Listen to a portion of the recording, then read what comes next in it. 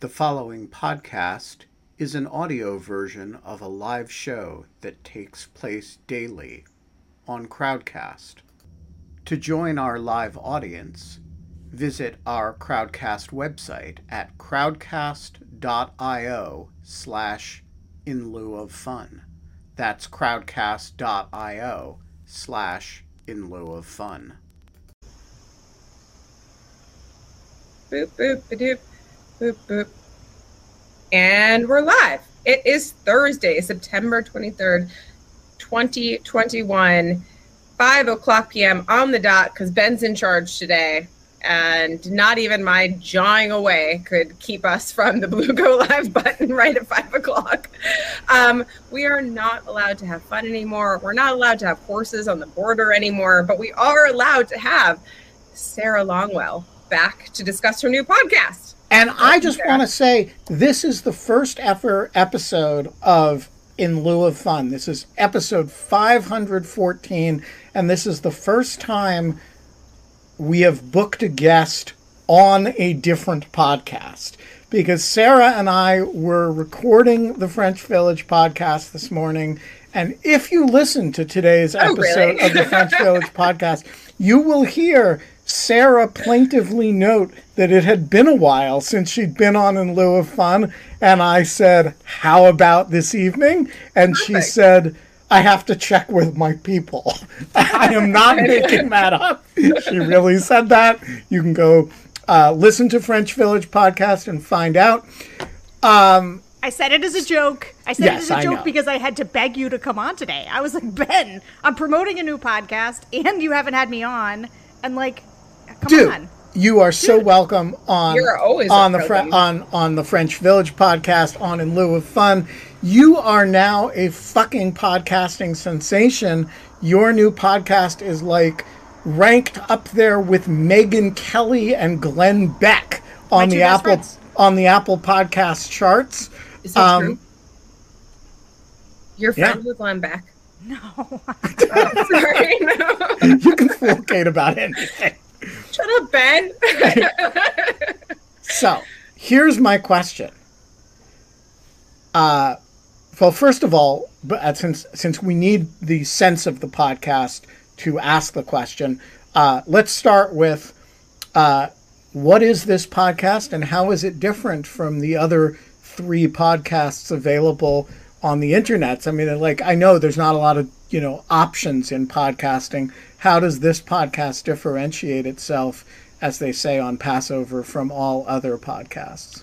Right. So I understand that we don't necessarily need more podcasts in the world. However, of all the things I talk about, in fact, we did like a mock focus group on here, but of all the things I talk about, the biggest reaction I've gotten is from the focus groups. Like, people are really into them and they want to know what people are saying. And one of the things that I've always felt like a little uncomfortable with is that I'm always filtering what people say. And once we moved from doing them in person, sitting behind the glass, to doing them by Zoom, ever since then, I started to be like, I wonder if I could get people to just sign releases so I could play pieces of their actual audio, because it's so much better when you hear real people say it. And so I've been kicking this around in my head for a while. Like, how do I give people more of a genuine interaction with the focus groups and not just have it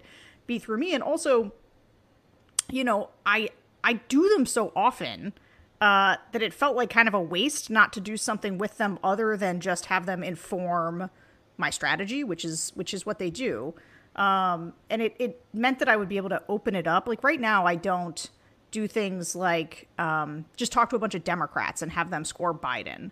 But we're going to do that. And so anyway, I thought it would be an interesting concept. I knew it was going to be, I'll tell you one way it's really different is the Secret podcast, the Next Level that I do with Tim, Secret with JVL, French Village with you. I mean, the most preparation that I do for any podcast is the French Village with you, because I watch 2 episodes. Yeah, you got to watch the French Village. I got to watch the French Village. Though much of the audience doesn't bother.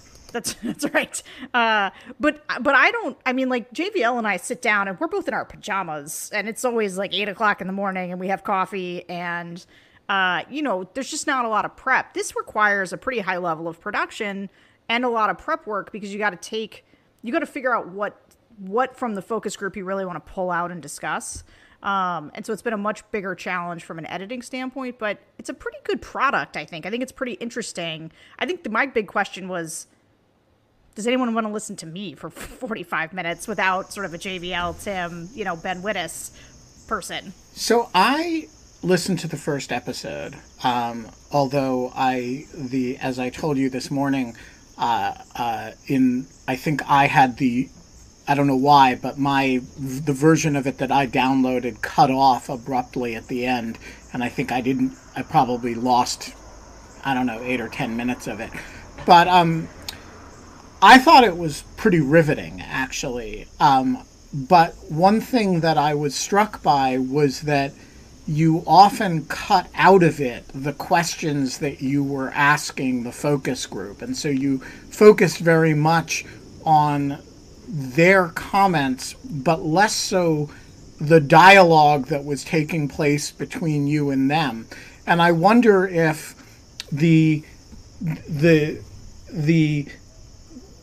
I wonder if, like, part of what makes people so interested in these focus groups is not just what these voters are saying, but in how you're interacting with them. So I notice in the chat, the Reverend Dr. Hillary Livingston observed that she doesn't think she could do what you do in these, like, that she'd have the patience to do what you do.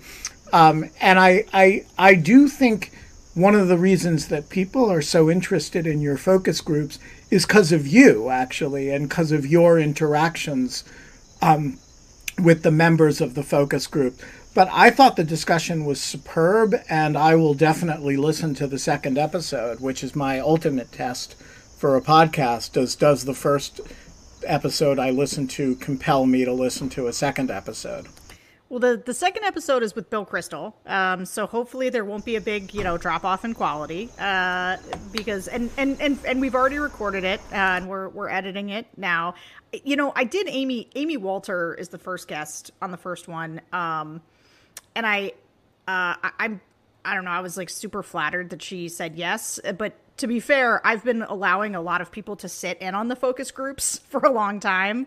And so now I have something I can ask them for in return. It's like, okay, but now you got to come on my podcast and do analysis with me. I will say it actually is a technical challenge because I am asking the questions often, like I'm the one moderating.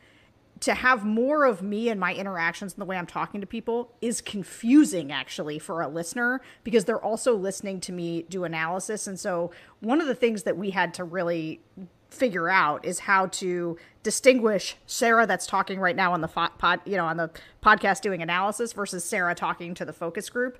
And so we do cut out a lot of my interaction with them just to keep it clean and not confusing to the listener. A couple of questions. So this is awesome. I'm so excited to listen to this. And the second thing that I was kind of wondering is you were saying that it's a lot more work and it's a lot more editing. Are you actively interviewing people right now, or are you going back and looking at tapes that you previously recorded?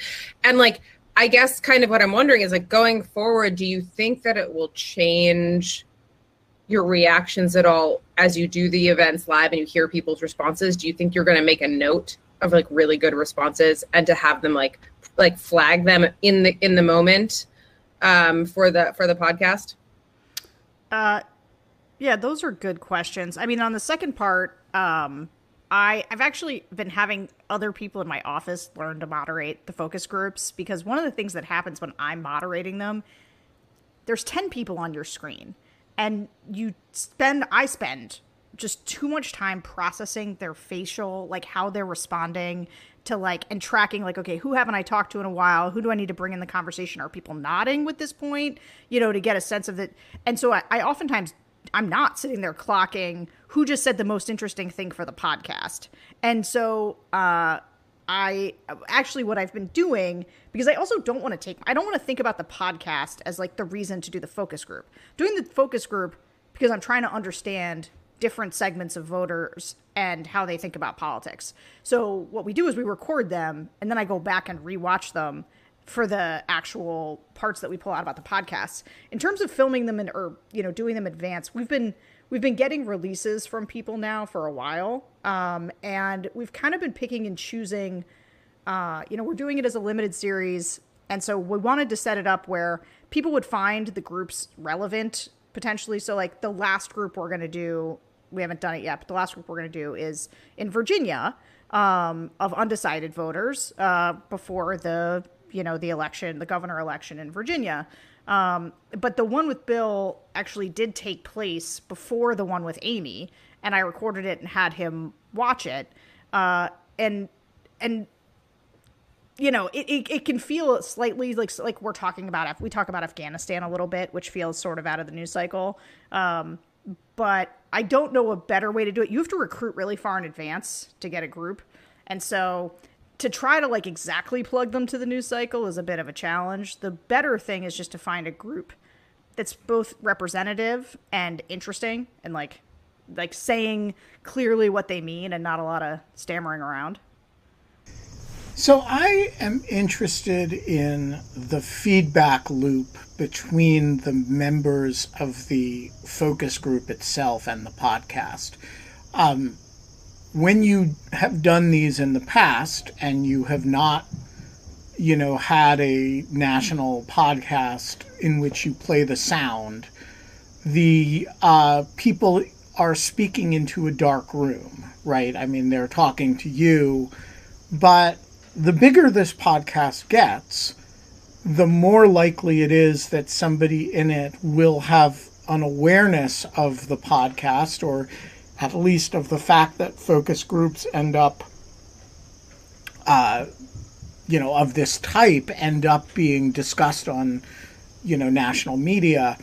Have you had any response from the members of the focus group to the initial episode, saying, like, hey, I loved that clip you played of me, or I hated it, or why did you put me on there? I didn't sign a release for this shit.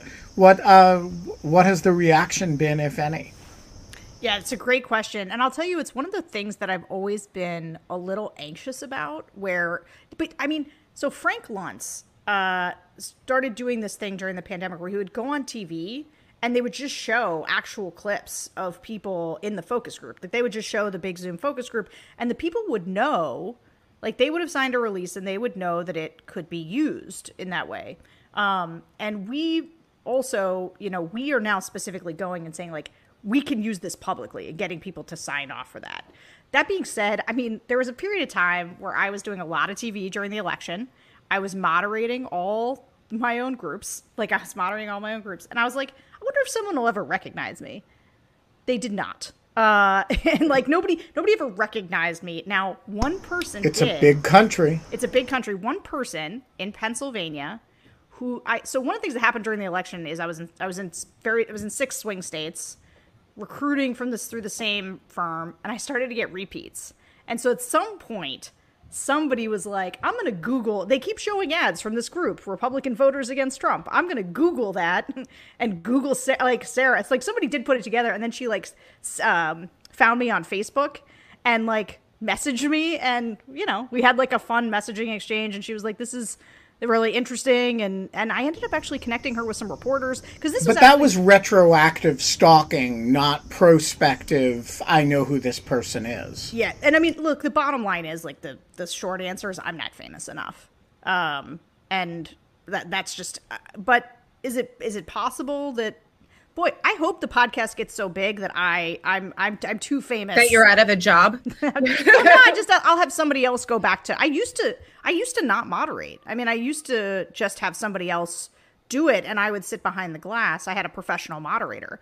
Well, part of what happened is that I couldn't get the answers I wanted from a professional moderator because they were so big picture and they weren't like drilling down. And I was like sitting behind the glass texting them being like, ask a follow-up, ask about this. And eventually I had to be like, you know what? And also it was just the Zoom. Like when it went to Zoom, I was like, well, I guess I'll do them myself. So anyway, I'm not famous enough for anybody to pick me out. Nobody's collared me yet. No, I'm surprised by that, actually. I mean, Ben gets recognized, but I mean, and he's on, like, I mean, I feel like... Although much less frequently now that I don't do television regularly. You know, it is amazing how if you take yourself out of the public eye, the amount of recognition goes down right away. And you know, I'm more apt to be recognized by my voice because of, you know, Rational Security and the Lawfare podcast than because of my face these days. You guys know who Bob Lonsberry is, by any chance? Ever heard that name? Yes. Yeah. Why? Because he's like he was a radio jock in Rochester growing up, and very conservative, and had like a whole like radio show. And I remember he also had like a column in the local paper. Not the person I was thinking of then. Oh, okay. Sorry. But anyways, super conservative kind of. I think that anyways, when I remember we were sitting, as you would in like small town Rochester, at the airport at the gate, and like everyone's kind of sitting there and people just start talking to each other because it's like a fairly small town, and so people are like asking where everyone's from and talking, and this guy who I was like almost certainly Bob Lonsberry just like was like staring, and it was before you could put headphones in or something, and he was just kind of staring. And I remember he was just like, it was so obvious he was trying not to talk, because he knew that the second he started talking that like people would recognize his voice. And so like he just kind of sat there really like, you know, kind of trapped at the gate while they like got ready to board, and like all these people were talking, just like not participating rudely in like this kind of conversation. Anyways, it's just kind of funny. I've always thought that would be like a very weird way to be identified or called out. But so Sarah, I'm curious whether the fact that you know that you're going to use the audio changes at all the way you do the focus groups in the first place, or whether you have to sort of work to prevent that from happening. Not really. I tell you what, my cadence of doing focus groups, I do them multiple times a week, every week, all the time. And like I said, I just jumped off one, but I had somebody else moderating it, and which we've sort of just started doing, so that I can be more engaged listening. But I don't know. I don't think I could change it at this point. I just do it the way that I do it, and you know, I'm so interested in what people are saying. Like, I'm so interested in who they are and how they think about politics and like what their level of engagement is, that I'll go back and watch the tape and think about, okay, how would this... And the thing about the podcast is I'm not saying I'm not trying to make a good or interesting podcast. I am. But I'm also more thinking about it like, what am I learning from this, and how do I communicate to... how do I let other people like hear what I'm hearing, so that they can learn this too? Because I just, again, hearing people in their own voice working through something is fascinating, I think. And also, like, our politics is so toxic, and we hate each other all. Everybody hates each other so much and doesn't want to listen to each other. I mean, so many people who are listening to the podcast are sort of saying like, oh, I expected not to be able to take it. Like, I wasn't going to be able to listen to them. It was going to make me so upset and so mad. And, like, it's not never my takeaway. Sometimes that happens. But usually you come away from it being like, if I consumed the media that they consumed, if I lived where they lived, like, I bet my perspective would be different too. And I do think it helps us understand each other. I think it helps people break out of their bubbles of information to hear how other people are actually thinking about this, to hear them not sound like monsters, because they don't sound like monsters. They sound like normal people who have different information than you might. And I just think it's humanizing, it's helpful, and that's really what I'm trying to bring to it, less like, hey, listen to this crazy thing this person said.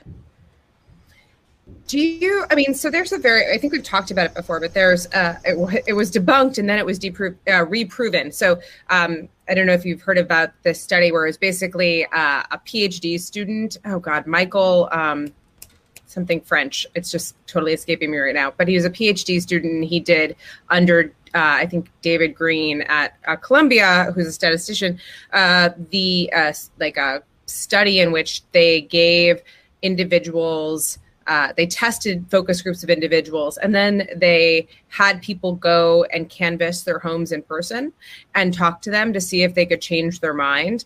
I mean, it ended up being actually completely faked data. So like that was really bad, but a bunch of people got picked up in, you're muted, Ben. It got picked up in science. Like this guy got it like out of like a professorship at Princeton. And then there was this huge kind of like, expose that he had made it all up, and he's disappeared into obscurity. But my point is that basically that then it replicated, and it was true that basically you have a much greater impact talking to someone, especially if you are of the group or the I don't know, tribe, I guess, of that you're purportedly trying to change their mind on. Like, so if you are a woman talking to someone at their door, like, and you say something to a woman who has said that she's pro-life, you can say, well, I just want to tell you like the story of my abortion, and like start telling her and humanizing it for her. You will change the needle the most amount. And unlike television or other types or like news stories, the needle will stay moved later in like more into the future. So like, I'm just kind of curious, do you ever think about that as you're kind of going through, like, so you're talking about kind of getting people to stop being so polarized. Like right now you're just measuring the polarity and like why it is and what's going on with it. But like, what about trying to go like on the offensive in that kind of battle?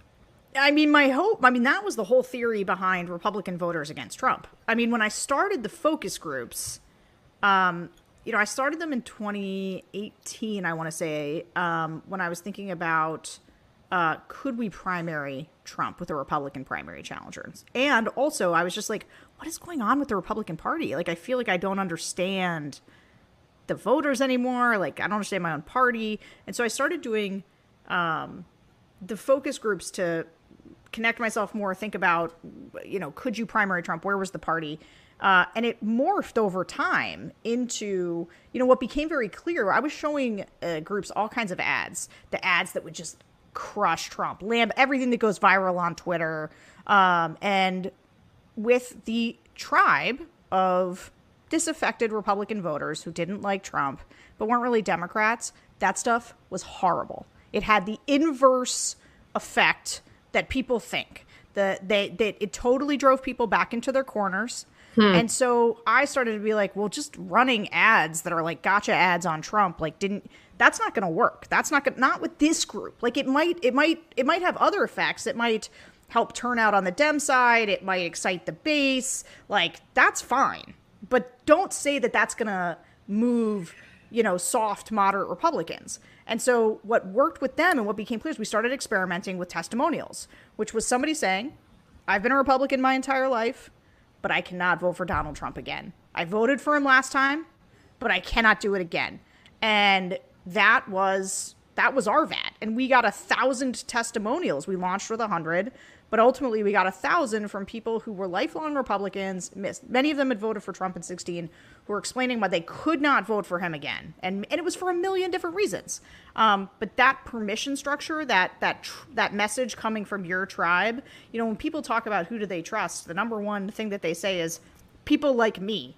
And they don't mean me, Sarah Longwell, people like themselves, right? People they can see themselves in.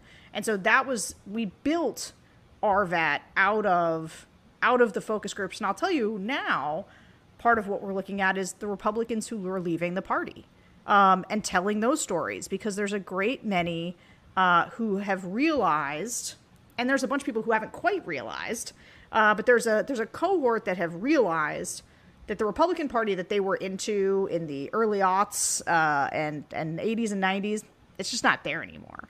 And so we call them red dog Democrats. They'd been Republicans, but now they're Biden voters, but also more Democrats. And then there's like another level over of people who still kind of feel like Republicans, but they also like kind of think Paul Ryan's going to come back and save the party. And they haven't quite figured out that, like, it's Trump's party, it's Marjorie Taylor Greene's party. And so you take those people who are leaving and you have them be the ones to explain to the people who are like, but maybe John Kasich will be the nominee. You know, like, so you have. I was super interested in that part of the show because it seemed to me that they are where you were about 2 years ago or 18 months ago. And, you know, like, for those who don't remember, 18 months, 2 years ago, you and Bill were trying to get somebody to, you know, could we get a Hogan to run a primary campaign, right? Is there somebody we could get who would, and it's really only when that effort failed that you guys were like, okay, there's nothing more to do. And so I was interested in your reaction to that group of people. Do you look at them as basically, this is a major opportunity for us because these people are kind of where we were very recently? Or do you look at them and say, gosh, after everything that's happened, they still think Paul Ryan is going to ride in on a white horse? And, you know, like, it's freaking hopeless. They're, you know, delusional. Like, so, like, if you say there's a measurable percentage of the Republican Party that is not MAGA, but is also not left yet, and is kind of, you know, thinks the grown-ups are coming back, how do we look at that? Yeah, so anyway, I don't think they're delusional, and the reason I would never call them delusional is because it was like 2.5 years ago that I was in their position. Like, exactly right. And so I just think, and I'm super plugged into politics. So for a bunch of people who aren't that plugged into politics, they have what I refer to as a Reagan hangover. The Reagan hangover is this idea that, well, the Republican Party, it stands for limited government and freedom and, you know, like low taxes, fiscal responsibility. And, like, no, it doesn't. That's not it anymore. But, like, there's right. So, like, you're not clocking everything. I mean, you'd be surprised how many people in, like, kind of the swing cohort, they don't know who Marjorie Taylor Greene is. Like, they've never heard of her. And I do think that one of the things that Republicans do much better than Democrats do is Republicans, because they actually don't have that many affirmative policy things they're trying to advance, they can spend a lot of time defining Democrats by their most extreme members. And Democrats have not been able to return that in kind and help people, because when you do the swing voters versus the MAGA voters, they sound like they're in different parties. Like, the swing voters are vaxxed, think the insurrection was bad, do not think the election was stolen. The MAGA voters definitely think the election was stolen. Half or more are never vaxxed, and the ones that are always kind of apologetic. Well, I had to get it to go on a cruise. They think the insurrection, they're like, don't call it an insurrection, number one. Number two, it was Black Lives Matter and Antifa that perpetrated it. I mean, they're not comfortable. They're not in a comfortable political coalition anymore. And so I think the operative question for me as a strategist is, okay, well, how do you wedge those people off? And the thing is it's not just on one side. So yes, they don't feel comfortable in a political coalition with Marjorie Taylor Greene. So who's the Democrat that they feel comfortable in a political coalition with? Because it's not AOC, it's not Ilhan Omar, it's not Cori Bush. So if you're in Pennsylvania, this is why, you know, if you ask me for my take on politics, it's going to be like, in Pennsylvania, they should really nominate Conor Lamb and not John Fetterman, because Conor Lamb's going to have a much better time picking up these college-educated suburban voters. And the thing about it that's so important is, number one, these people vote. They vote. They are reliable voters. They will always vote. And number two, if you get them to vote for a Democrat a second cycle, you start to really move them into your political coalition for good. If they kind of just, if they actually, I don't know, Sarah. I know some neocons who to this day will look you in the eye and glower, I am not a Republican, I'm a Scoop Jackson Democrat. A Scoop Jackson Democrat. A reference all the kids get. Yeah, I mean, look, there's no doubt that it's hard to get people to leave their tribe and to forsake a certain part of their identity that says, I've always been a Republican. That being said, there are these tectonic plates that are shifting in our politics. There's this overall trade that's going on where, Democrats are increasingly losing white working class voters who used to be kind of the core unionized. This is one of the things that I think is wrong with Biden. Biden's used to an old like demographic of Democrats who support him, these like coal miners and, people in Pittsburgh and whatever. And actually that's not who's supporting him anymore. Those people are culturally MAGA. They don't care how much he spends and to do anything for them. They are not going to give him credit. They are much more focused on critical race theory, Dr. Seuss, and where Biden's real base is like college educated suburbanites. And black people, like that is all of whom are quite a bit more moderate than sort of the very progressive wing of the party. And so, I think if you're going to build the biggest, broadest pro-democracy coalition possible that can hold off this dangerous version of the Republican Party, you've got to think about how do you pick up all of these sort of college educated suburban voters who voted for Mitt Romney, voted for John McCain, but are looking around being like, this is not what I signed up for. What do you think about so something that struck me about what you were saying was how the moderate voters or like the swing voters that are Republican, like react really poorly to being shown kind of the videos or the ads of like that are really slamming Trump and slamming MAGA. It reminds me almost of like how like it reminds me of how people decide to get tribal or defend something from an outsider, almost in the same way that if you picked on like my brother, like I'd complain about my brother all the time, but the second you said something about my brother, Sarah, like I would be, I would defend him to the death type of thing. And I wonder kind of if that is I don't know. I wonder like what you could do kind of with that model at scale. Like right now, it seems like you're telling me that like the way to do it is to kind of to give them these testimonials. But besides, do they respond as well to testimonials of strangers that identify like as Republican, like being shown to them in ads? Or does it have to be like in person? Does it have to be someone that is like has something else about them that is other than a Republican that they identify with? Does that make it stronger? Look, I there's not a silver bullet for how you convince people to like shed their previous, ideological home. I think that the thing about the testimonials that really works, and the bigger picture is, how do you set broad narratives? How do you create a broad sense for people that a lot of these college-educated suburban voters are leaving the party because the party is too extreme to govern? Like that they've lost their minds. Like this is what you hear a lot of times from, there's a lot of negative polarity, right? So a lot of Republicans who hated Trump, they're like, well, I can't be a Democrat. Democrats are crazy. They don't have a lot of specifics. Democrats are just crazy.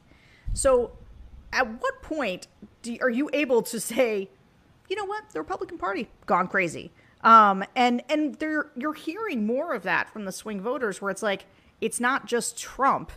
They're all Trumpy. And this is, so when I say high level narratives, what I mean are, so the testimonials are a bunch of Republicans saying, I'm out. These guys have lost their minds. But you're doing that at the same time that Trump is out there putting forward his nominees, the people that he has handpicked, and he has said, this is who I endorse for Senate in Georgia. It's Herschel Walker, who's a lunatic. It's Eric Greitens, who tied a woman up in his basement and blackmailed her with it and scammed a veterans Who among charity. us hasn't, on occasion, tied a woman up in the governor's mansion? Wait, yeah. I need to go Google this. What is this story? It's a true story. Eric Greitens. Really? He's the Senate candidate. He's one of the currently. So he's running in a primary. Josh Mandel is another one in Ohio. Absolutely running like a crazy person. Wait, did he tie a person up too? Yeah, No, and he like- got impeached and resigned before he was tried and removed, and somehow managed to escape indictment, and now is going to get elected to the Senate. Yeah. But I'm just saying, we've all done that on occasion, you know. So this is my big point, and I want to make sure that I'm being really clear about it. Is that what you want is to have narratives converge. Lots of Republicans are saying these people are too extreme to govern.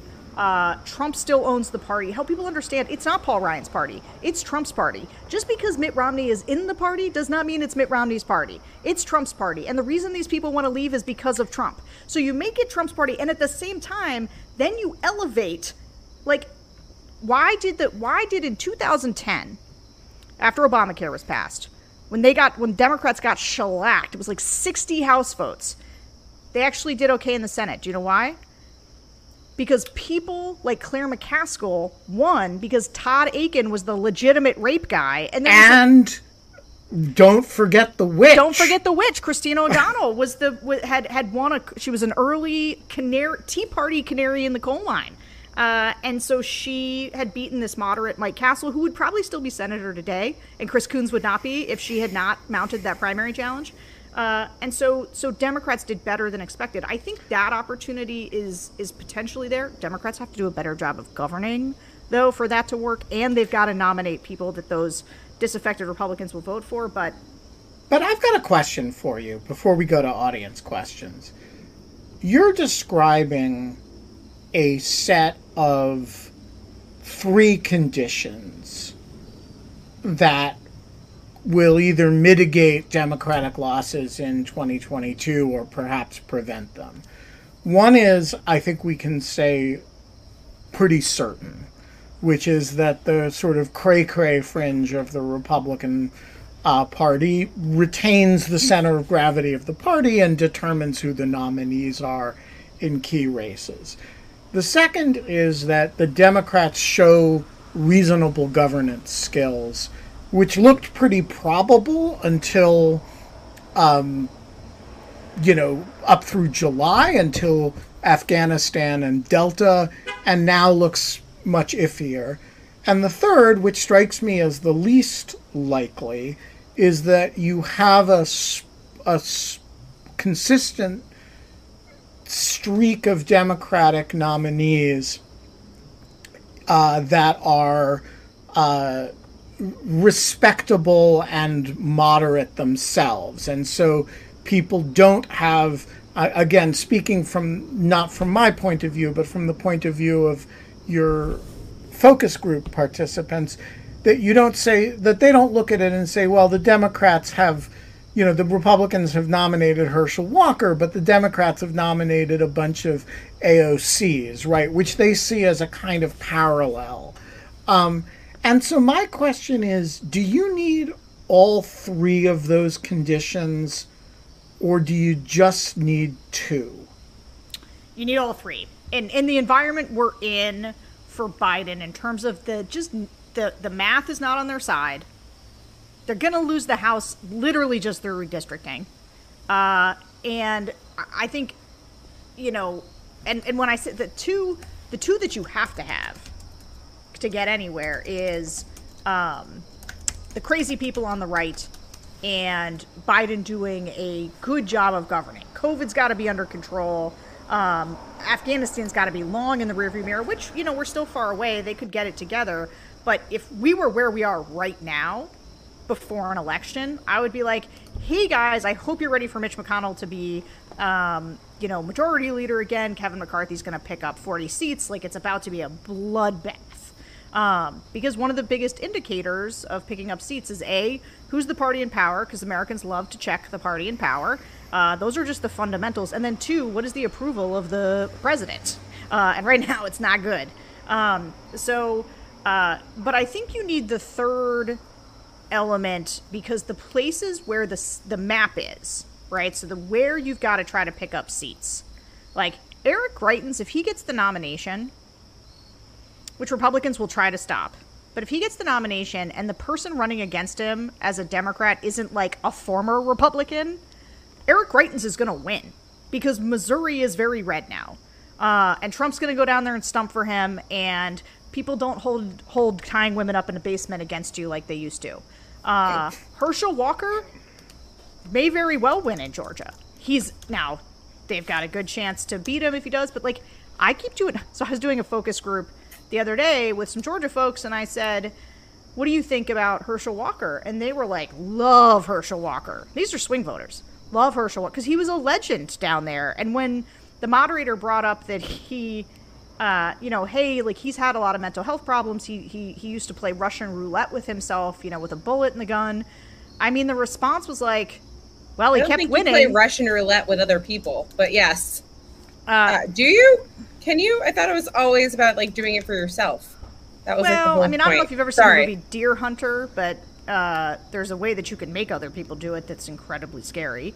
Anyway, nope.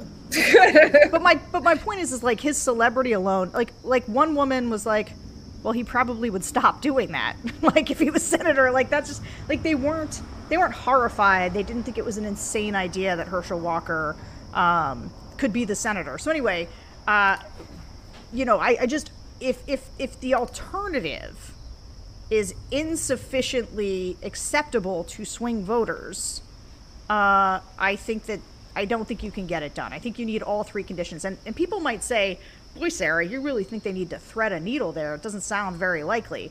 The only thing I will tell you is that going into 2020, I knew we needed either Amy Klobuchar, Pete Buttigieg, or Biden to pick up the swing voters, and that the best case scenario, at Bloomberg at some point, but I was always more skeptical of Bloomberg than others. But so if it had been Bernie, like we couldn't have done our thing. It wouldn't have worked. And so I've seen it happen. So I feel like it can. And Democrats should have learned some lessons from 2018 and 2020. The moderates win, the progressives don't. All right. Let's go to audience questions. The first question is from Paula, who is in a public place and therefore can't come on screen. What do you feel your responsibility is in a focus group when it comes to sharing thoughts on life or death questions like the vaccine? I know you don't want to inject your opinion, but it is a subject that can impact the lives of the members of the focus group, probably like no other. What do you make of it? Do you have any obligation to tell them to get vaccinated? Absolutely not. Absolutely not. I agree with that. Also, why would they listen to you? Well, it's funny. I did have a group not that long ago. At the end of the group, when I was kind of saying goodbye, one of the guys was like, so they were like, can I ask you a question? Are you a Republican or Democrat? And I was like, well, actually, I'm a Republican. And I was like, I'm one of those rhinos you kept talking about during the group. And he was like, well, who did you vote for? You didn't vote for Joe Biden. And I said, well, if you pay me for my opinion, I would be happy to give it to you. But right now, I'm paying you for your opinion. And so I treat it, look, people say all kinds of things in the focus groups that I disagree with, some of which I find horrifying. But the point is not to, it's like anything that's science-based, I guess. I mean, I don't think of myself, but it's political science. I guess I think of myself as somebody who's there to learn, to understand how they think about it, frankly, so I can use the information in ways that I hope is helpful. But I don't feel like it's useful to argue with the people in the group. That's not what they're there for. Yeah. I think that's right. Eric Berg, the floor is yours. Eric is a Idaho County Democratic Party chairman. FYI, Sarah. Hi. How are you? Hey. Good. So, in light of being a county party chair, are there efficient or worthwhile ways for small groups, i.e. like a county party, to do focus groups themselves? Or would a party doing it themselves taint it to the point of not being helpful and it should be outsourced? Well, you just hire a moderator. I mean, I just think people who haven't done it, like, again, you should not convene a group and then, like, go in there and argue with them. But you're, like, it's not a lot. Most of the facilities, like, people ask me all the time some of the technical questions. Like, well, where do you find these people? Like, I don't find them. I go to a focus group facility that does this for a living. And half the time they're recruiting people to be like taste testers. They're like, here's the new Chili's menu. Tell us what you think about it. And so they have these massive lists of people that they use for all kinds of things. But they have all this information on them. So you can go and say, like, I want Trump voters who think he's doing a somewhat bad job. And that's who I would like. I would like 10 of those, please, from Wisconsin. And so you can go to that facility and say, here's the screener. Here's how I'd like to figure out who's going to be in it, because I'm trying to understand this particular demographic.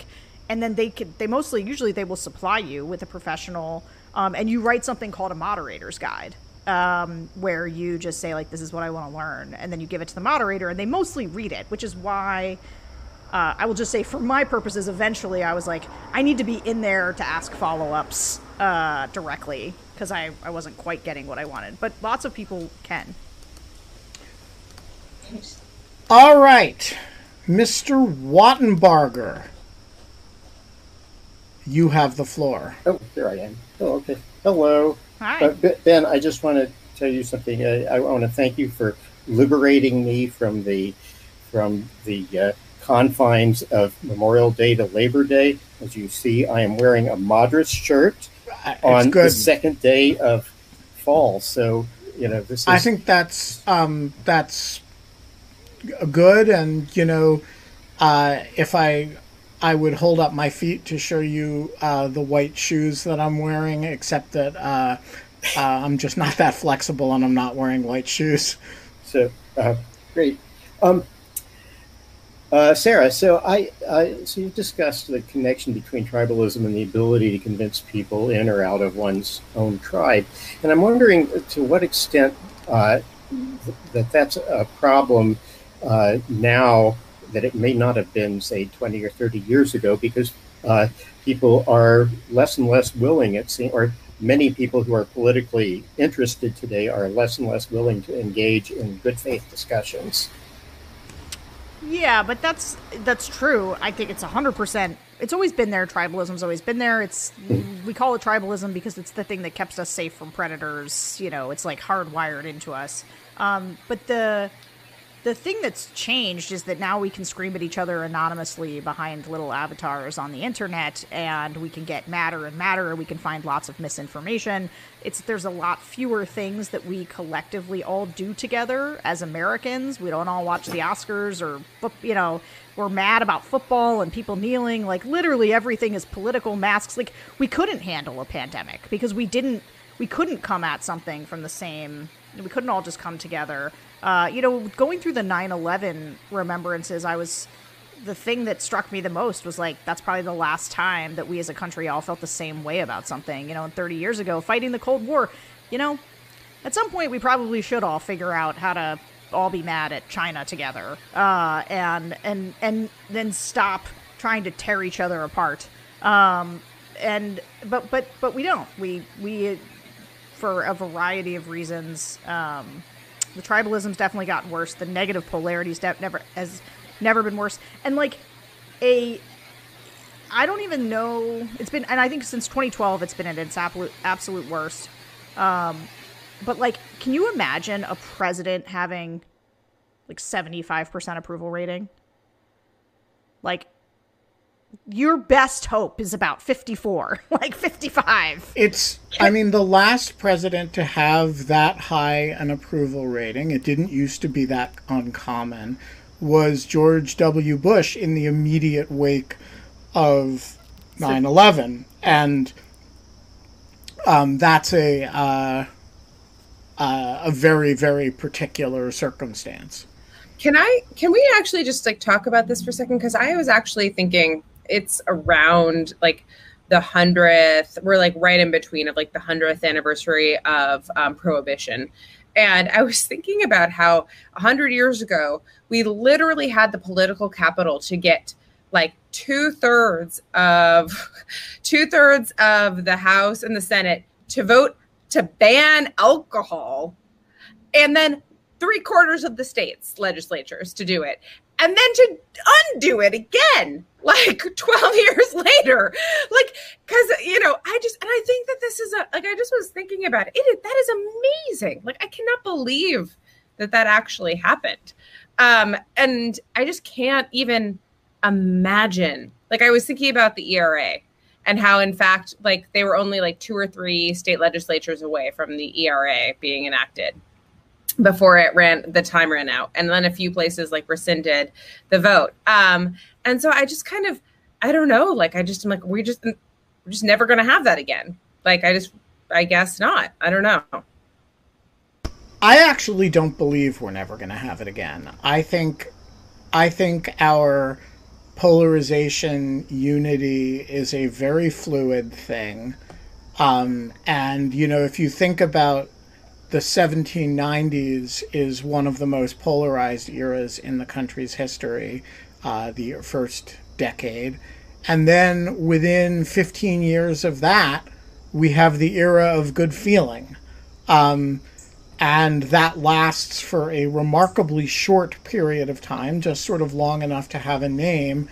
And then you're in the tensions over, you know, the Missouri Compromise. And you know, these are periods where you go from quite extreme polarization to great national unity in the space of, you know, a dozen years or so.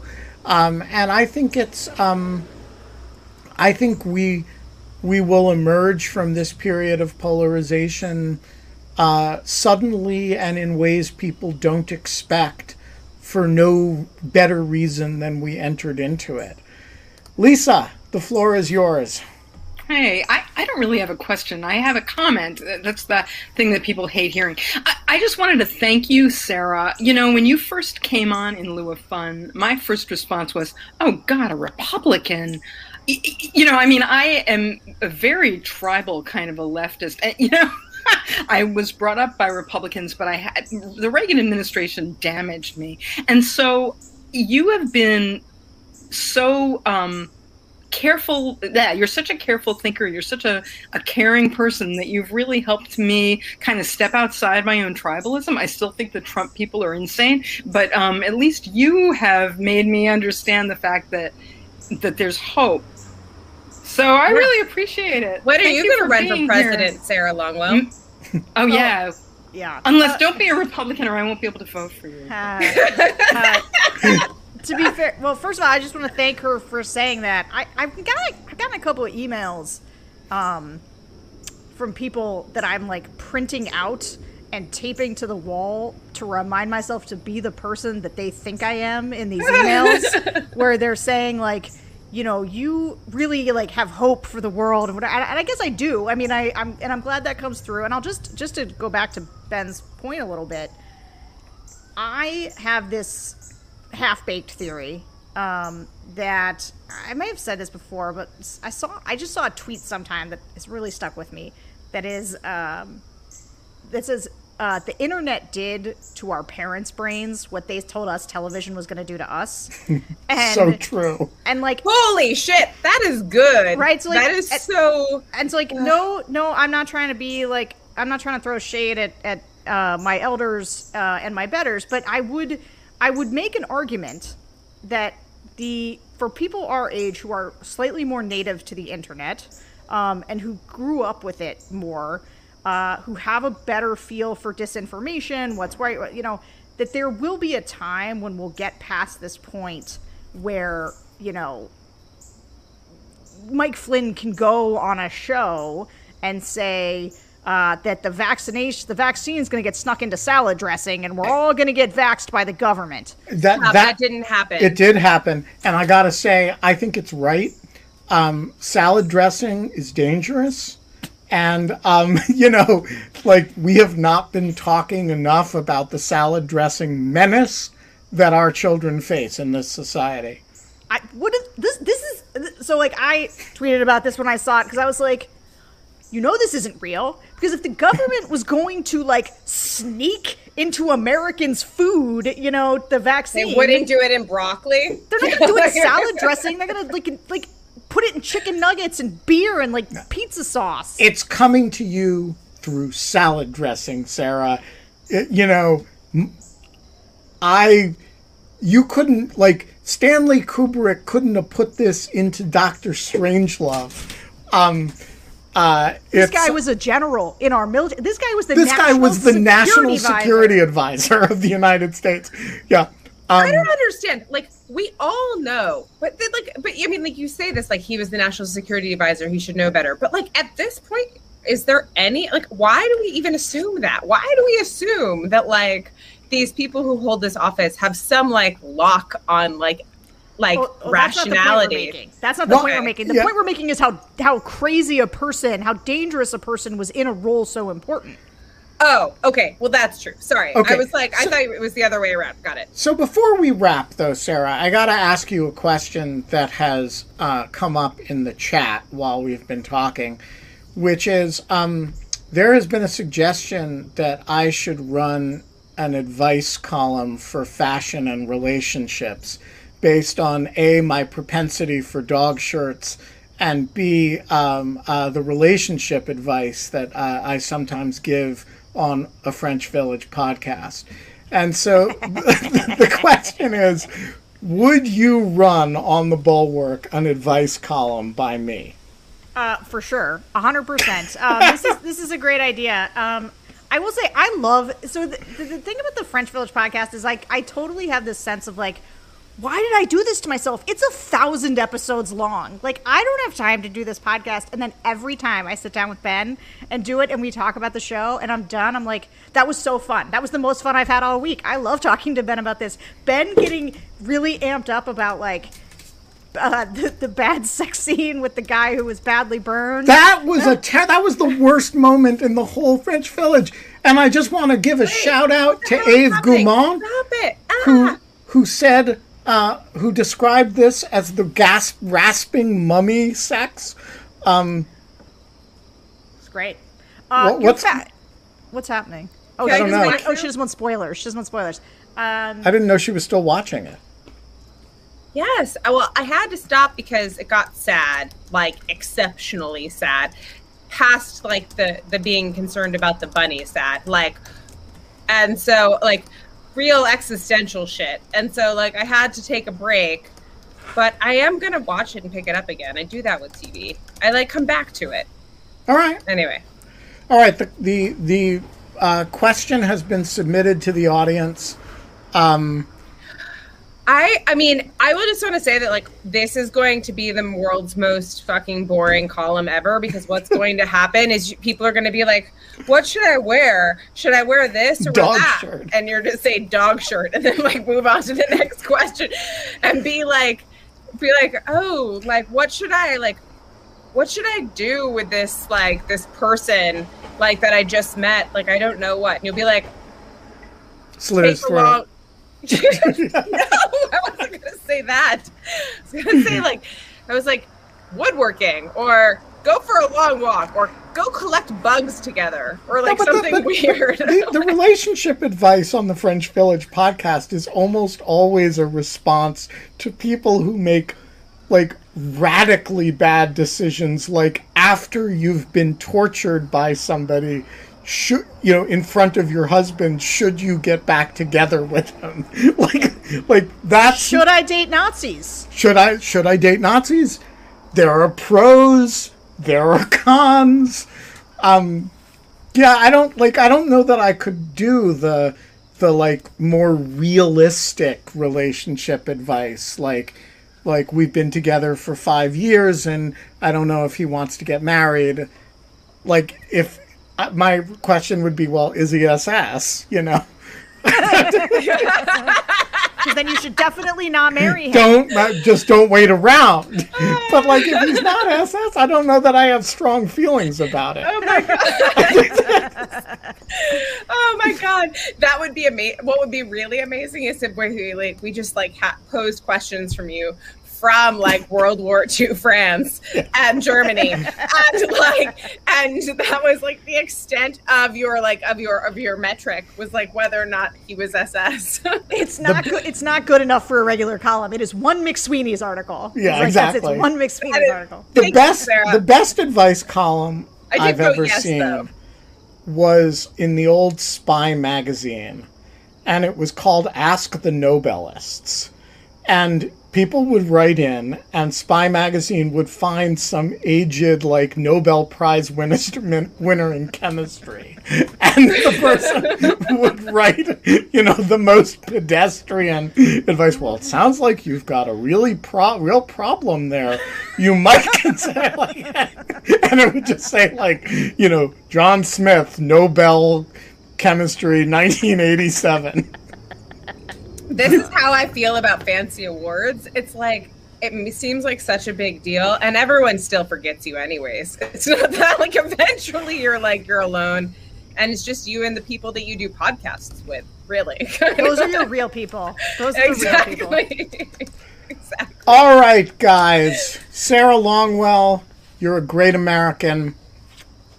It's a great podcast. It's called The Focus Group. For those of you who have not yet subscribed, I will not be doing an advice podcast or an advice column. But if anybody wants advice, feel free. Maybe we should have an advice episode of In Lieu of Fun so that we can get Scott's advice and Kate's advice too. And be like Cheese Night. Should I date an SS officer invading my town? We will be back tomorrow. I think we are doing, we're plotting a special series on the show, which is the hosts of the show play Where's the Lie. Kate's going to kick it off tomorrow. I am? Thanks, I don't know. I've just announced it. Are you starting Where's the Lie with a lie? Yeah, you can vote on it. Yeah. Kate will be doing Where's the Lie tomorrow. And that'll be 23 hours exactly from now. And until then, Sarah? Go rate my podcast. It really helps people find it. We don't have fun anymore, but go rate Sarah's podcast on Apple Podcasts. That's where it really counts. Yeah, hold on. I just dropped a link. Yeah, let's all do it all of a sudden together. All go do Ready? it right now. We're doing it right now.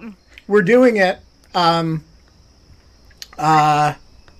Wait, it doesn't give me the option. 5 stars.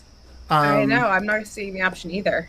You got to open it on Apple Podcasts. Oh. And there we go. I have rated it. Okay, but you got to write something. You got to write Sarah's the best. I am totally writing something right now. Hang on. I'm not in the SS. That's what I wrote. Write a review. Sarah Longwell is a great American. 5 stars. Like an Uber driver. Wittis. I do one podcast with Sarah Longwell. Ben. You should listen to this one.